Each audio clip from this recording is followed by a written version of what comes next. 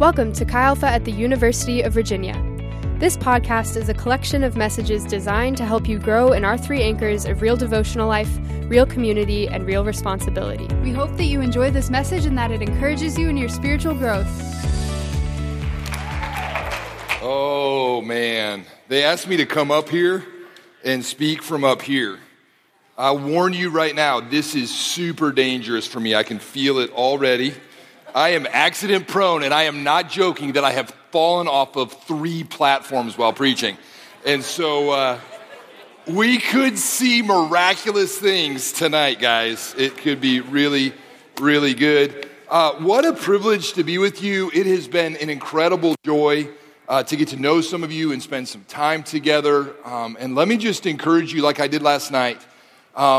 Please set aside the cultural craziness of Alaska and myself, the ridiculous stories, like they're fun, they're goofing off, I get that, but we're here for Jesus. And so if you walk away from this weekend and you're like, hey, that crazy turkey guy, he was nuts, you missed it, right? You missed it because Jesus is trying to speak to you. He's trying to engage with you and interact with you. So my prayer has been all afternoon, Lord, please remove anything of me from this equation so that it will not be a distraction for you, what God wants to do in your life. You with me? I do want to do a couple of things. First of all, I want to introduce, I got to believe, is the youngest Chi Alphan in the world. I think I got a picture of her up here. Come on. She was born this afternoon, right? So one of our staff couples in Anchorage, it's their first little one. Caitlin is her name, and we are super stoked. She's healthy and good, and mom is healthy and good. And so I just want you guys hear this. This is kind of like commercial 101. Number one, we'll have lots of them tonight. But number one, you are a part of something so much bigger than your local campus, right? This is literally your niece. Like, I'm Uncle Paul with our community up in Alaska. I've got like 26 Chi Alpha kids running around all the time. And I love being Uncle Paul. It's way better than being dad, right? They get to go home and I get to sleep. But you get to be a part of this. You have spiritual DNA, connections, relationships that are making disciples literally all around the world. Do you understand that nearly 50% of all of our world missionaries were Chi Alpha students? Were you sitting in these chairs, allowing the Lord to speak to you and then learning to say yes? You have brothers and sisters at universities all over this country, and it is super dope. And so you guys should love that idea. I thought I'd introduce you to her. I'm celebrating it myself. And then I wanted to hopefully try to make you a little jealous of where I get to live up in Alaska. And so I'm going to preface this. We're going to watch like a 1-minute video clip. I took this on a boat in the ocean with some of our Chi Alpha team and one of our small group leaders. And we were fishing for a fish that is referred to as king salmon. It's the largest species of salmon. And we had an encounter with what is known as an orca. And so you will get to see a little bit of the joy that we get to have on a regular basis. I told you I felt it. He's like, check it out, I got a free lunch. I caught a whale. That was pretty cool, right? That was a 40-pound fish that orca just kind of went, ooh, that was a good chicken nugget. It was pretty dope. Like, I got to be honest, we live the craziest, wildest place on the world. It's just adventure after adventure. And the reason I showed that to you is because I wanted to put an expectation in your life that if you ever get the chance to visit Alaska, these things happen all the time, right? That around every bush in the wilderness, there is a giant bear that is ready to devour you, right? That there's moose and caribou running around, and you're just going to have the most epic moment in your life if you get to visit this state. And then I will actually tell you that that's a complete lie, and most likely you won't see any animals. It's a giant wilderness, and it's incredibly beautiful, but that is one of the probably top 20 moments in nearly 10 years of existing in this state. And the reason I wanted to kind of set you up with this concept of expectation is because I believe that tonight what we're supposed to talk about and deal with is godly expectations. Last night we dealt with what I would believe would be the heart or the motive of our lives, the desire to want to walk closely with Jesus, to close the distance, to encounter him. And tonight I want to mess with your mind a little bit. I want to move from the heart to the head, and I want you to begin to look at life with what I would refer to as godly expectations. Godly expectations. And so we're going to turn to a story in the Old Testament, and this is commercial number 2. If you have not read the Bible, you should. It's an absolutely amazing book, right? It's more than just a book. Like, this is way better than The Lord of the Rings. Like, I promise you, and there's so much in it. In fact, if you want like a guidebook for every part of life, this has an answer to it, because this is God's story about how we can love him and love each other, right? We talked about that a little bit last night. And we're going to read in the Old Testament. Now, a lot of people are like, the Old Testament. The Old Testament is amazing, and I love it because there's so many good stories, and the Lord speaks to me through story. Like, I just love story. And when you read the Old Testament stories, if you're willing to pause and say, Lord, what do you want to speak to me out of this particular scripture, I believe he will reveal things to you. I believe he will open up his word and some of these stories to some deeper truths. And so we're going to go to 2 Kings, and we're going to begin reading in chapter 4 in just a second. 2 Kings chapter 4, verses 1 to 7. I'm going to give you set the context and the background, and then we'll get going.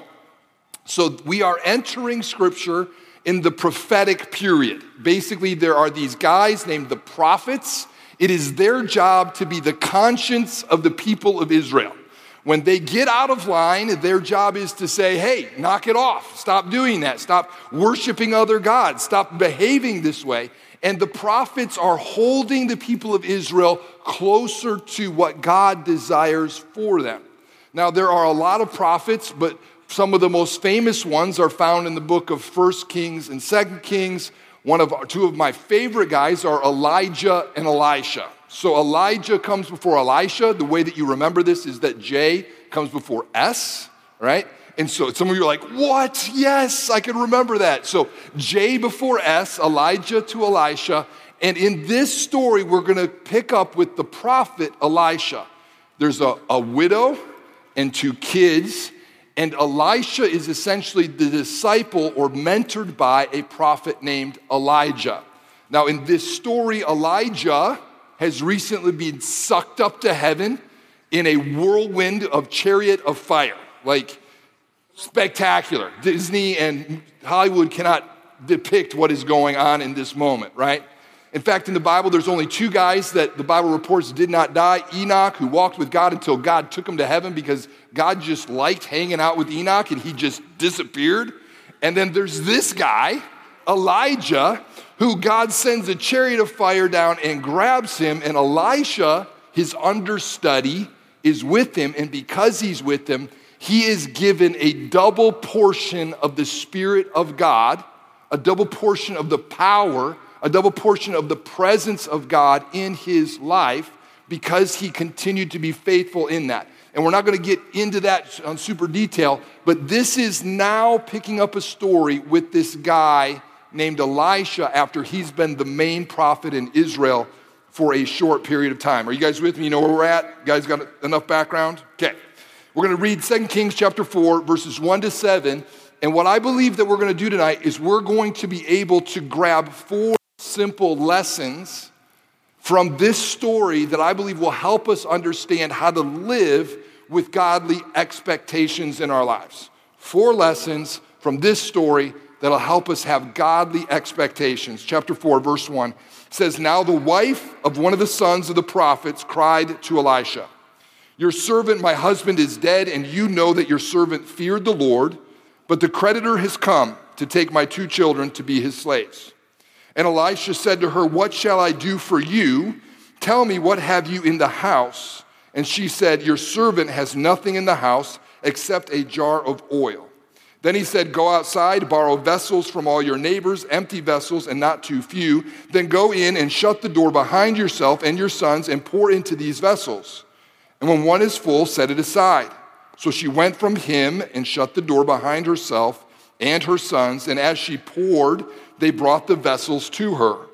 When the vessels were full, she said to her son, bring me another vessel. And he said to her, there is not another.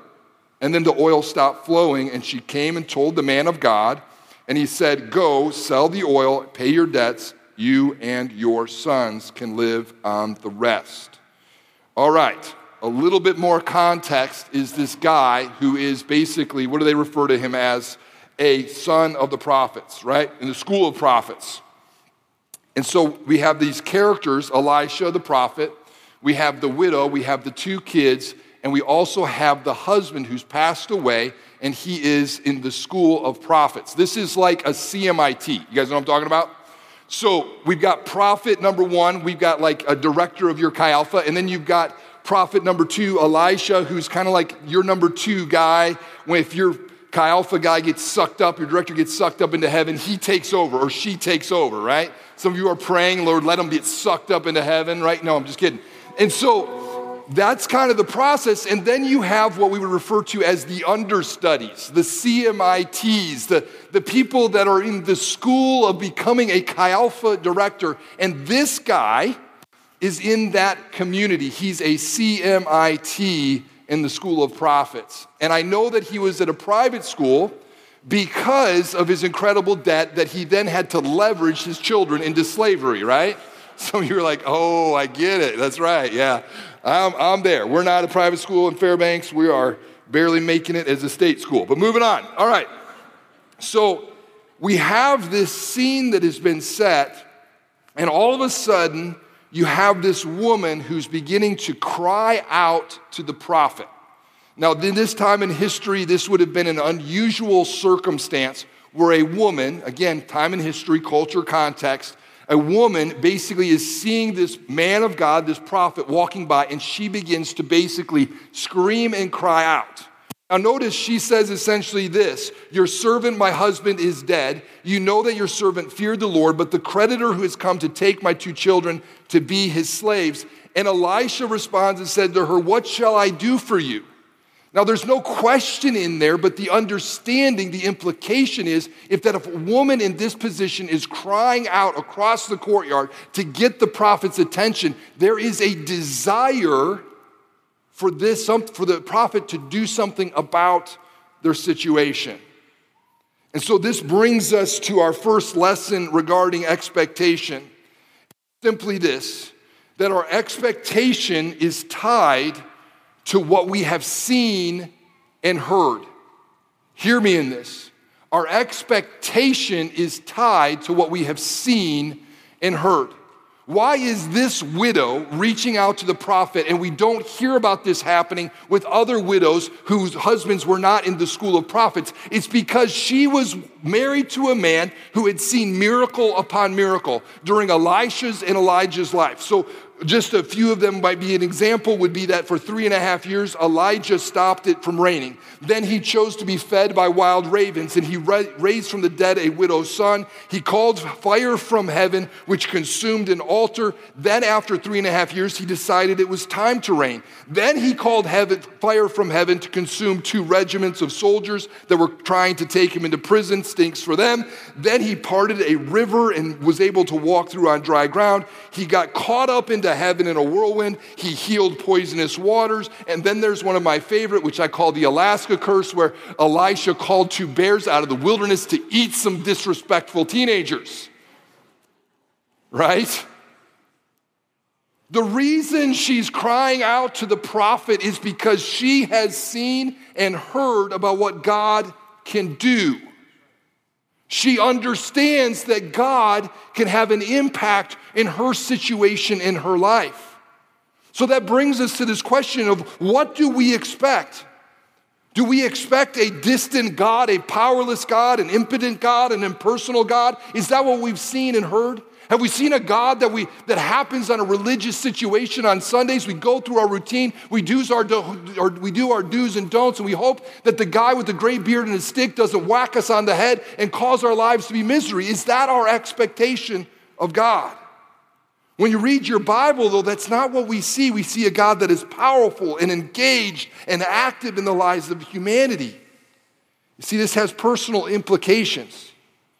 If you jump into the New Testament with John, in John chapter 14:12, Jesus tells his disciples, "Truly, I tell you, whoever believes in me will do the works I have been doing. They will do even greater things than the things that I've done because I'm going to the Father." So hold up. Our expectations should be tied to the things that we've seen and heard. We're reading scripture and the miracles and the power and the move of God in here. And all of a sudden, Jesus looks at his 12 disciples and says, "You've seen me do a handful of things over the last 3 years. And I just want to let you know that you can do everything that I've done and even a little bit more." So he turns water to wine. He heals the sick and the leprous. He gives the blind sight. He causes the dead to be raised. He heals the paralyzed. They walk. He calms storms. He walks on water. He feeds 5,000 with 5 loaves, 2 fish. He delivers demons. And the list goes on. And he's creating an expectation in the lives of the disciples that they can do the same thing.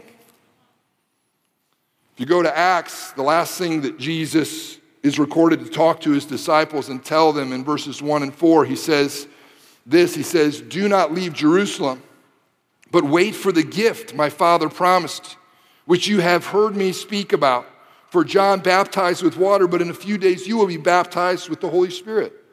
But in verse 8 it says, "But you will receive power when the Holy Spirit comes on you, and you will be my witnesses in Jerusalem and in Judea and in Samaria and in the ends of the earth."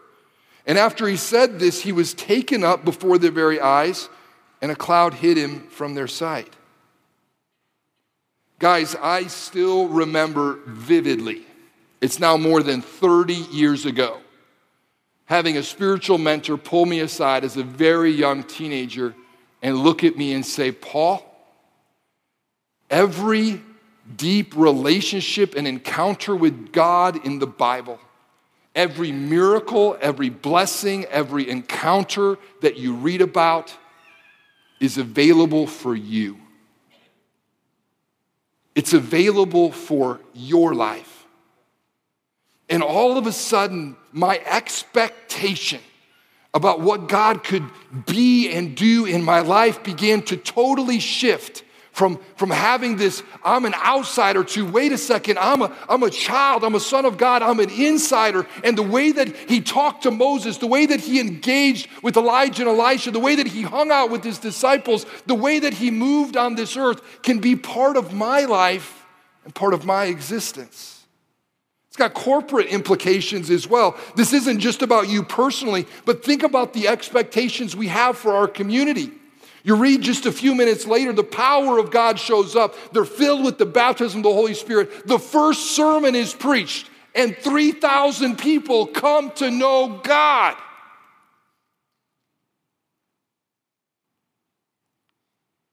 Do we have the kind of expectation that we've heard and seen about, that our lives will have that kind of implication in the world in which we live? I joke with my Chi Alpha. I know what the key to happiness. Do you guys know what the key to happiness is? It's lowered expectations. Some of you are like, "Thank you, Jesus." Yeah, lowered expectations means you won't be disappointed, but that's not what God's about. In Mark 10:46-51, Jesus asked the blind man this simple question: "What do you want me to do?" The widow cries out and says, "I need help." And Elisha looks at her and says, "What do you want me to do?" Can I tell you tonight that you can cry out and you can look to Jesus and you can say, "I need help, I need healing, I need deliverance, I need power, I need authority, I need strength." And he looks down and says, "What do you want me to do?" It's all available to you. All you have to do is chase after me. When I was a young man, I was handed a book called Through Gates of Splendor. I don't know if you guys have heard of that book. Some of you, yeah, there you go. It's phenomenal. I have recommended it a handful of times to people here already, saying, hey, if you're going to start reading about missions and what God can do, this is a great place to start. And when I read that book, my imagination began to go wild. I was 13 or 14, about the power and the move of Jesus. And essentially what happened then was when I was 16, I went on my first mission trip. So 2 or 3 years starting to dream about what God could do and how I could invest my life for the kingdom. And I went to the nation of El Salvador. And super, super excited. Went there and we had two tasks. We were building a church. Actually, we were digging the foundation for a prayer chapel.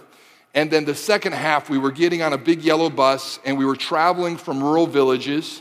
And we were basically doing outreach and witnessing and skits and different things in these places. And so we dug our holes in the ground for the foundation, and we got on a big yellow bus, and we started to bounce around the country, and we would roll in, and we would kind of go through the ministry things, and we were helping the locals plant and establish churches and bring people into their community. And we rolled into this particular church. We had an evening service. And then we were sleeping on the floor. It was a dirt floor of a concrete church. Basically concrete walls, holes in the wall, no doors, no windows, tin roof. And it was hot. I grew up in the Michigan, Detroit area, and I was not used to the heat. And so being what I would consider a wise human being, I chose the space next to the open door. And so we're laying on the dirt floor. I'd roll my mat out. I'd throw my bag underneath my head. No pillows, just my bag. I'm sleeping there. And about 2 o'clock in the morning, I wake up with this weird sensation that there are things crawling on me. And then I realized that there were really things crawling on me. And so I started to, do this, and I heard them scatter across the room. Not super excited about this moment, but I tried to go back to sleep. I rolled over and I felt this funny feeling in my ear. It didn't dawn on me at first that perhaps one of those creepy crawlers had found its way into the hole in my head. Instead, I jammed my finger, feeling like it was like an ear that was trying to drain or pressurized. And then after a second, I realized this was like nothing I had experienced before. The immediate thought was, I've got a spider in my head and I'm going to die. And so I rolled over, the team leader was laying next to me, and I remember shaking them and saying, hey, I think something has crawled into my ear. He woke up, he looked at me with a dazed eye, he said, go back to sleep, we'll deal with it in the morning. I lifted him off the ground, said, no. There is something in my head. So we went and got the local pastor, got a flashlight. He looks in my ear, and whatever is in my head does not like the daylight, and it goes deeper. And now it is not, there might be something in my head. I can feel it scurrying around. So we get a syringe, we fill it with water. We're trying to flush it out. Whatever is happening is making it angry. And I am now involuntarily crying from the pain of this creature that is now up against my eardrum, scratching and clawing and trying to get into my head. The decision is that we need to go to the local doctor, but we are in Nowheresville in El Salvador. So we get on the big yellow bus, bounce through the jungle, and I'm not kidding, not exaggerating. I remember the headlights pulling up on a legit grass hut. The local doctor comes out and his hair looks like it hasn't been washed in 3 years. He has nothing on but boxers, and he's scratching things that a doctor should not scratch. And as we get there, the translation is going back and forth in Spanish, and I'm trying to understand. He pulls out this doctor bag. It's leather. It's like from the 1940s. He's got an otoscope, a stethoscope that's rusty. He pulls out the otoscope, and he looks inside my ear, and this is what I hear, a word that I recognized, la cucaracha. A cockroach had crawled into my head and was stuck.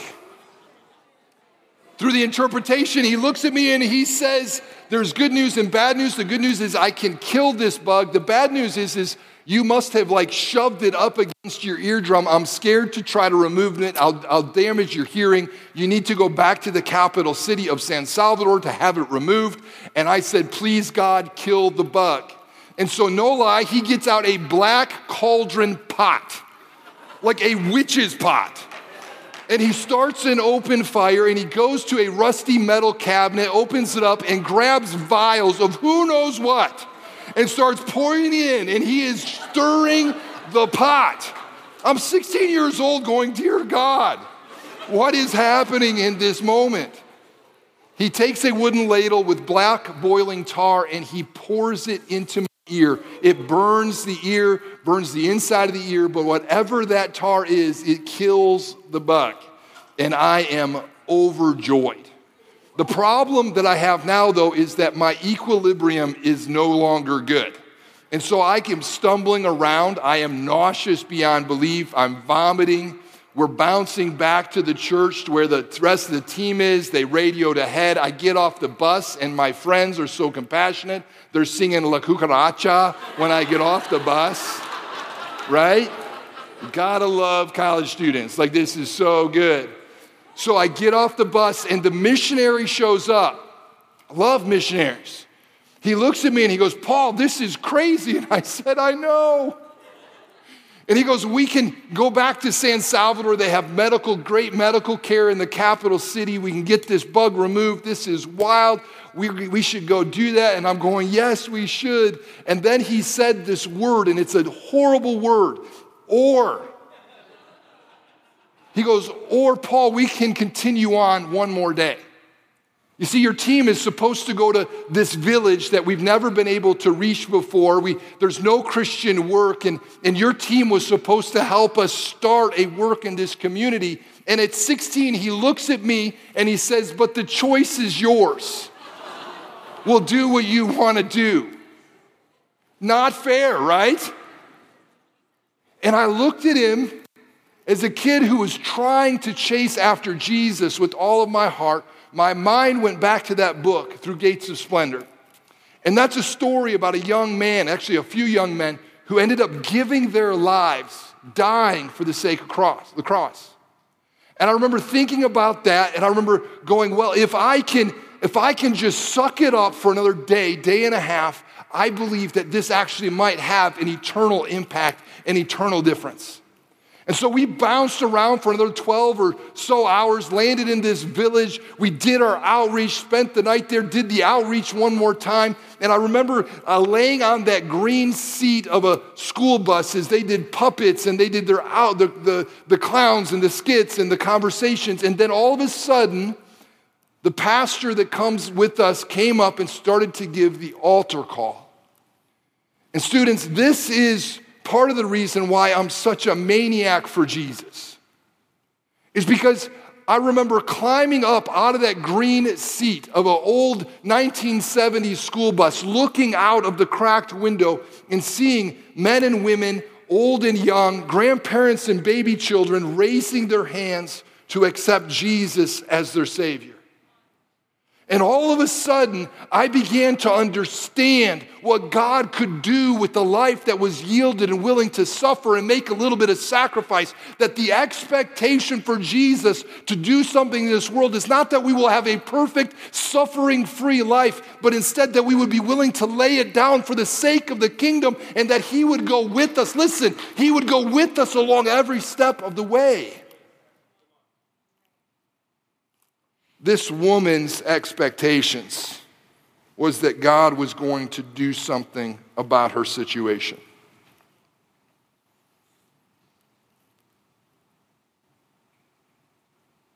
What are your expectations for God? The second lesson that I want us to look at tonight is simply this, that God requires participation in our expectation. God requires participation in our expectation. If you look at verse 2, Elisha said to her, "What shall I do for you? Tell me what you have in the house." And she said, your servant has nothing in the house except a jar of oil. And then he said, go outside. You guys know the rest of the story. We'll get to it in a minute. Now, I just want to touch base and give you an idea of the significance of oil in the Old Testament. First of all, oil in Scripture represents the presence and the power of God. It was connected to the anointing of kings and the giving of the Holy Spirit. There is definitely a deeper significance to what is going on here. This expectation that the power and the presence of the Holy Spirit of God in our lives is connected in this text. But it was incredibly precious. It was something of incredible value. Like if you do some research, you can try to get an understanding of the value of what we believe was perhaps less than a gallon of oil. The average annual salary for a day laborer was about 200 shekels. Today, that's an average McDonald's salary of what, 10 or 12 bucks, which equates to about 20 grand a year. And our records indicate that a large container, about 5 gallons of oil, could cost as much as 100 shekels, or essentially a half year's wage, or the equivalent of $10,000. So the idea that she had an incredible debt because her husband went to a private school was likely in the $100,000 range. It was literally the lives of her children were at stake, and all she had was likely the skim bottom of a little bit of oil, which is essential for her life to provide food for her family. And God doesn't say, I'm going to take care of it for you. He says, I want you to be invested in what God is going to do in your life. It doesn't matter how much you have to give it all. Do you guys understand? All I have is a little bit of oil. Well, give it. Bring it. It's mine. It belongs to me. If you want me to intervene on your behalf, you have to be willing to lay it at his feet. God has already given the beginnings of a miracle. The example of what we see in Scripture is simply this, that God magnifies and multiplies our humanity with his power and his presence. Matthew 15:34, Jesus desires to feed 5,000 people, and he asks, how many loaves and how many fish? He desires to use what we have to meet the needs in our lives. God has already begun to give the beginnings of a miracle in your life. You may not recognize it. A friend of mine recently was convicted. This might be you. We were talking about this concept, and they came to me later and they said, I'm convicted because I come to God with not a lot of expectation, and just that in that I just will take whatever God wants to give me. And he said, I feel like God is saying, that's it? That's all you want? You don't want to fight or wrestle or desire more for your life? You see, our participation with God means that if you want to be holy, you have to discipline your life, but God will give you the power, as he tells in Scripture, to be free from sin. You guys do understand that Scripture says that you're set free so that for the sake of freedom. We're not set free so that we can become slaves again. If you want to be a witness at your school, if you want to tell other people about Jesus, you have to step out of your fear and shame and take a risk. And the Bible says the Lord will give you the power and the authority, but he'll put the words in your mouth of what to say. If you want to activate your spiritual gifts, you need to spend time in prayer, reading God's word, seeking his faith. You want to heal the sick, prophesy, speak in tongues, bless the community with words of knowledge. You must step into those gifts. You are required to participate in them. Was at dinner, I had a chance to share a little bit of my story. Are you guys still with me? Okay. Good. You guys are quiet sometimes, and that's concerning.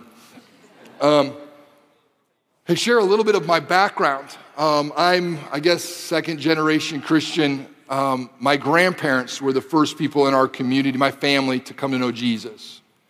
And they came to know Jesus through a miraculous moment. My uncle was miraculously healed from a disease that he was going to die at like age 7 or 8. He's like 72 or 73, and he's doing good. And so at that moment, my grandfather said, that's good enough for me. We're with Jesus, period. And it's been that way our whole lives. But I grew up hearing these kind of stories, and one of the famous stories of our family my dad loves to tell is about the well. He grew up in a real small town in southern Michigan on the border of Ohio, and in their community, they didn't have like running water outside of the well that they had in their yard. The problem is that in August every year, the well wasn't deep enough and the heat would come, and essentially the well would run dry when the water table was low enough. And so he would gripe and complain about having to go out and use the outhouse and fill the bathtub with water and take baths in it over and over and over again. Like it was one of those miserable experiences, but my grandparents were really poor people. Like my grandfather was a bus driver. My grandmother kind of did odd things and sold and made quilts and just kind of humble, simple people. And for years, they scraped together the money that they had to try to accomplish this one simple task on the farm that they lived on, to dig the well deeper. And so as my dad tells his story, there's this moment where they are rejoicing and they are thrilled and they're so excited because they have raised enough money to have their well dug deeper. And then a missionary shows up at church on a Sunday night. And guess what that missionary is there to do? He's there raising money for wells in Africa. And my dad tells this story, he knew as soon as this missionary started to talk that their well was essentially gone. And when the missionary put the number on the screen about how much it would cost to dig 2 wells in Africa, it was the same amount to dig 1 well in their backyard that his grandfather was going to give away their well. And my dad was super angry and super upset. But my grandfather reached into his checkbook, wrote the check, slid it into the offering, and gave away the family's well. Interestingly, that was like March or April, and come that first August, the well did not run dry. And then the next year rolled around, and the well did not run dry. And the year after that, and the year after that, and my cousin now owns that property, and it has been over 60 years. That well has never been dug deeper, and that well has never run dry.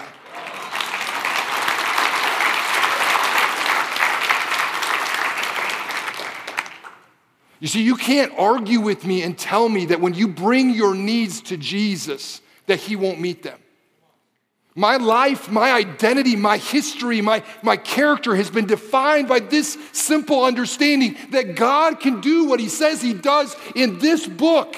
I've seen it with my eyes. I've lived it with my life. But we can't stand on the back row and be spectators. You have to participate in the miracles and the authority and the power of what God wants to do in your life. The third lesson that we need to address out of this little story is that our expectation should create motion. Just imagine with me, some of you are like, yeah, let's go.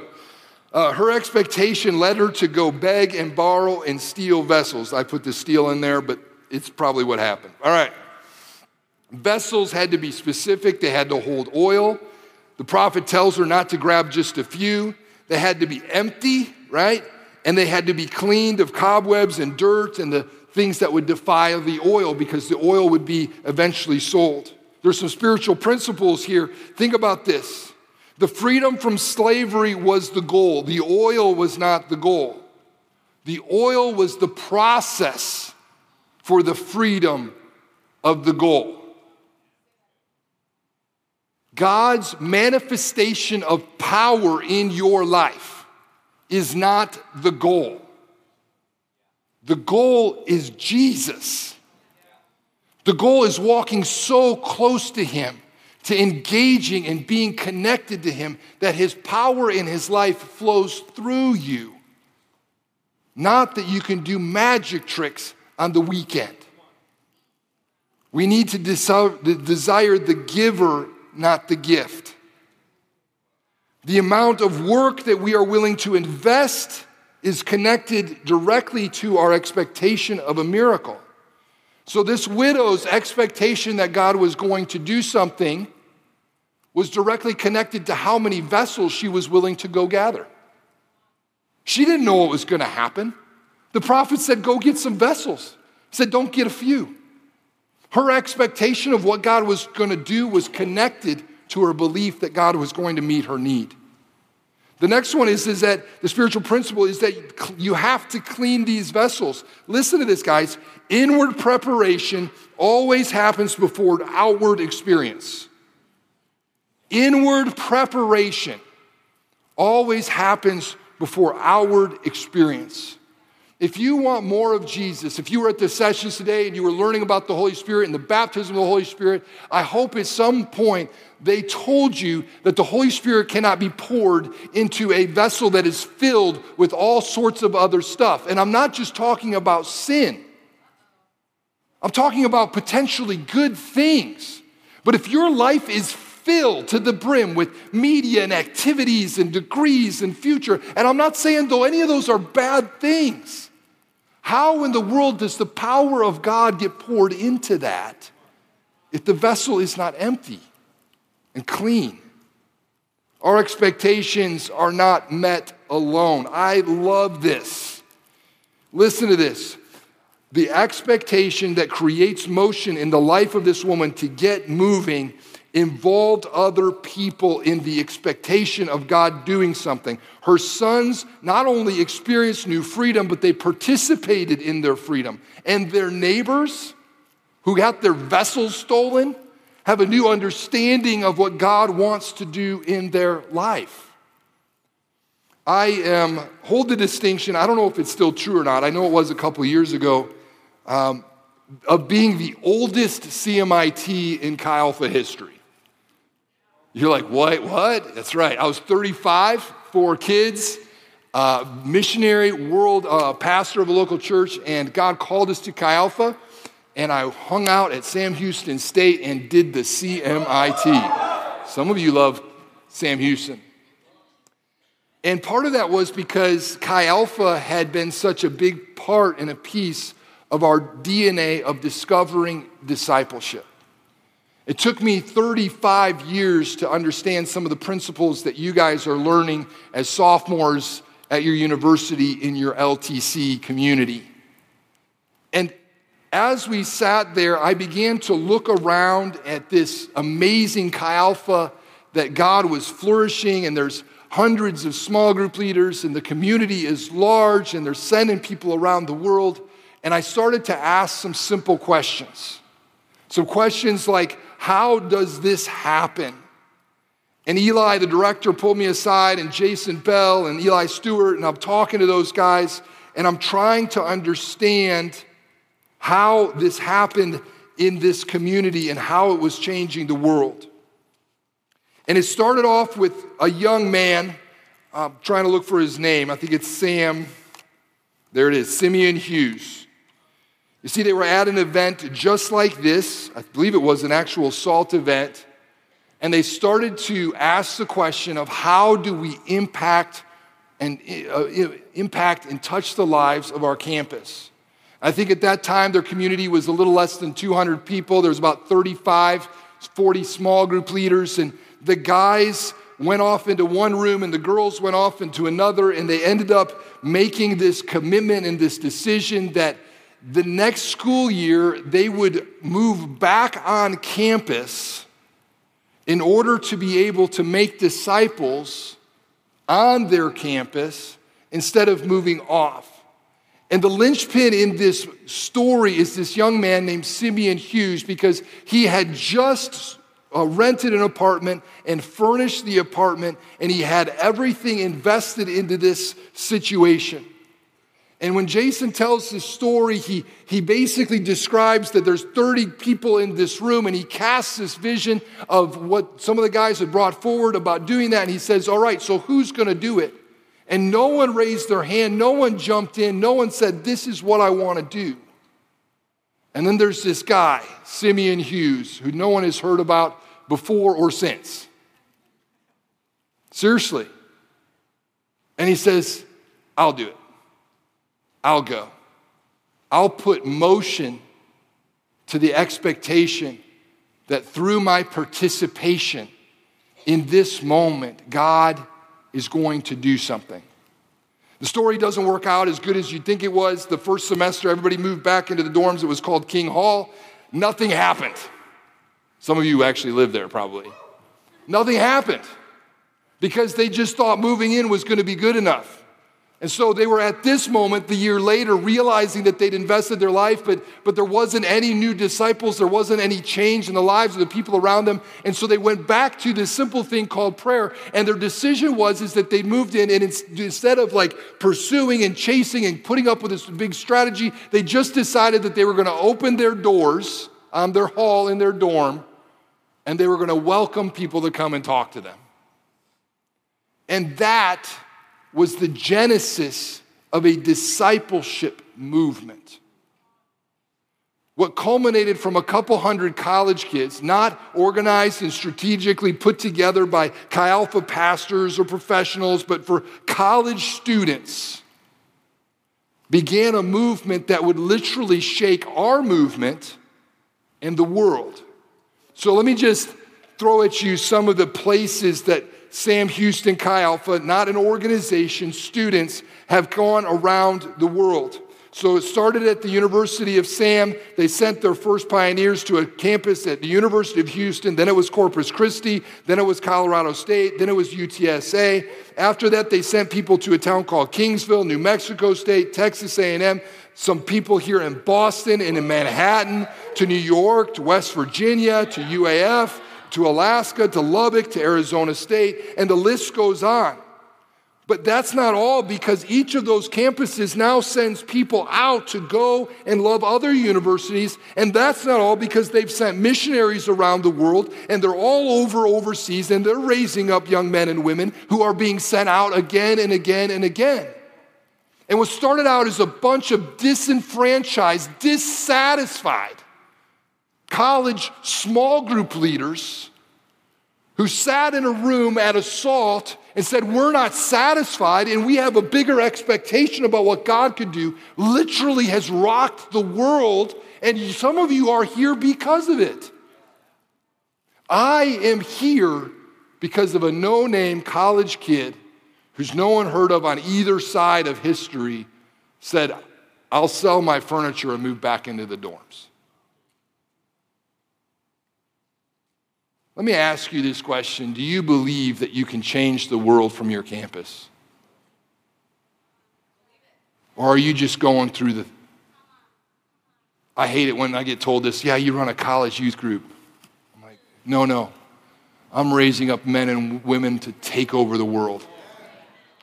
Total world domination. Like, that's what I want. All right, we got to move on. I'm way over time. All right. Are you guys with me? Come on. I hope that Jesus is inspiring you. I hope that he's inspiring you. This afternoon, some little college student, young lady, no disrespect, she looks at me and says, you're a wild man. And I said, that is like the best compliment I could be given. The last lesson that we can learn, guys, from this mother who loved her kids so much, who expected God to do so much, is that our expectation is simply too small for God.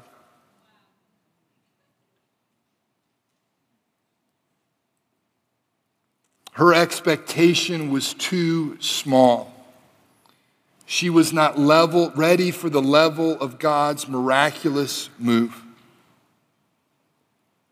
I want you to see and recognize that her life was limited by the number of jars she was willing to empty and bring to that moment.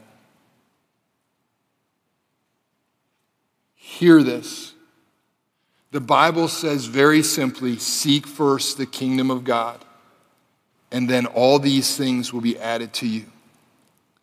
Most of us have heard that all of our lives, and it simply means this: make everything about God, and then he will bring everything back into your life in the proper order and perspective so that you will have the most beautiful existence in this world and in eternity. There is no job, no finances, no opportunity, no family, no popularity, nothing that can compare with what God has in store for you. Do not limit what God wants to do because you're being stingy with the vessel of your life.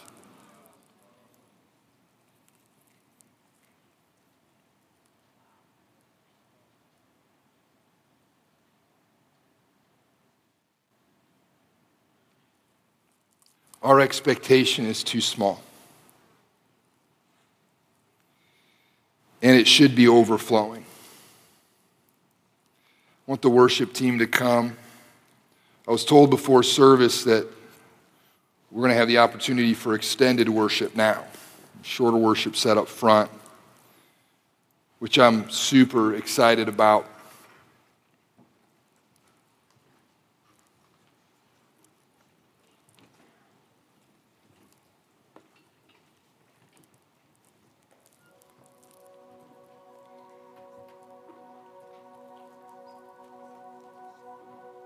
Jesus, be with us.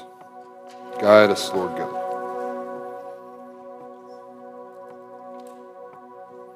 Guide us, Lord Jesus.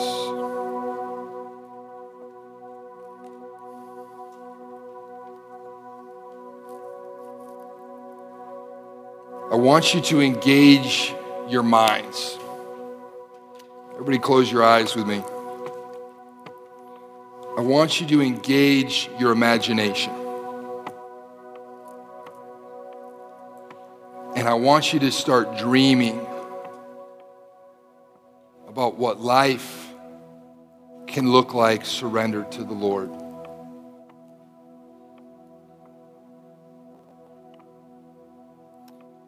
Dream about those expectations. Take what you have seen and heard.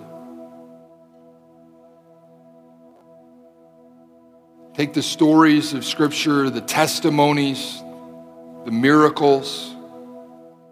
Take the New Testament, the book of Acts, where the power of the Holy Spirit fell upon those that sought the presence and the power of God, who waited in His presence.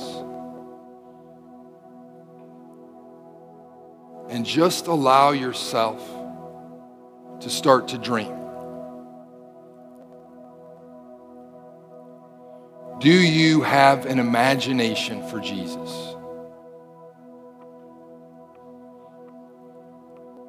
I think one of the greatest enemies, one of the greatest tricks the enemy has done in our generation, in my life and in yours, is that he has filled every moment with media and devices and information. And it's had a lot of consequences. It's created anxiety and depression and comparing and all of those things. But I think the greatest tragedy is we no longer dream about what Jesus can do in our lives. Jesus. I believe that in this room there are men and women who God wants to use in miraculous healings. I believe that in this room there are men and women who, if you will but ask, He will respond, "What do you want from me?" And He will fill your life with the power and the presence and the Spirit of God in a way that you've never imagined. I believe that there are men and women who are looking around going, "Man, I wish Chi Alpha would be different. I wish that someone would do something about that sound problem in worship. I wish that someone would do a small group like this." And the Lord is saying that if you want to see that expectation become a reality, why don't you join and involve yourself and participate in your own expectation?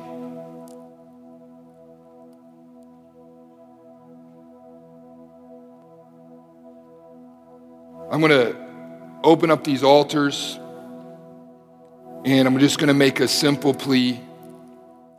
I'm going to give an explanation. My grandfather, who's that Mennonite who had his son get healed and then gave away a well, when I was a young man, he used to look at me and he'd say, "Paul, I'd like to sit in the back of church, not go to the altars." And he'd look at me and he said, "Paul, the altar is where you forge the foundation of your relationship with God. Like, I don't need to go up there to talk to Jesus. He'd look at me and he goes, there's something that happens in your heart when your feet start moving. Something happens in your heart when you set aside your pride and your respect and your dignity and you come and find Jesus at the altar. The request or the opportunity is simply this. If you want to come and seek the baptism of the Holy Spirit, I'm going to ask that there be Chi Alpha staff and pastors be over here, those that feel comfortable praying and asking for students, praying for them to receive the baptism of the Spirit. I know tonight we didn't talk about it, but I know there was a session about it, and I want to create an opportunity for us to seek the baptism. And all you need to know is that it's in the Bible. The Bible says it's a good gift. God doesn't give bad gifts, it's a good gift. And if you seek the Lord gives good gifts. And so participate in that. And simply over here, I would open up the altar for those that want to have a vision for their campus and how they can see the kingdom of God come in their small group, in their community, and in the future of their lives. And let me encourage you that everyone in this room now has an opportunity to simply grow their expectation and begin to chase after that with Jesus for the next few moments. If you want to come for prayer for healing, if you want to come for prayer for anything else, there's going to be pastors, myself, other people will be here. Your small group leader can pray for you, and this can be a space where we seek the face of the Lord. But when we walk out of here tonight, my prayer is that we would be a people filled with great expectation. And we walk out of here tomorrow, we go back to our campuses. Our campuses are different because we are a people filled with great expectation and great power and an understanding of participation in that so that our world is different. Jesus, we love you. God, we ask right now that you would invade this space. Lord, we ask for young men and women that they would be filled with the Holy Spirit. God, we ask that young men and women would be healed of physical and emotional and spiritual wounds and ailments, Lord Jesus. And God, I pray right now that we will see the birth of vision and great expectation of what you can do in and through our lives. In your precious name, amen. Guys, why don't you stand? They're going to lead us in worship. Come to the altars. Spend time with Jesus tonight. So grateful.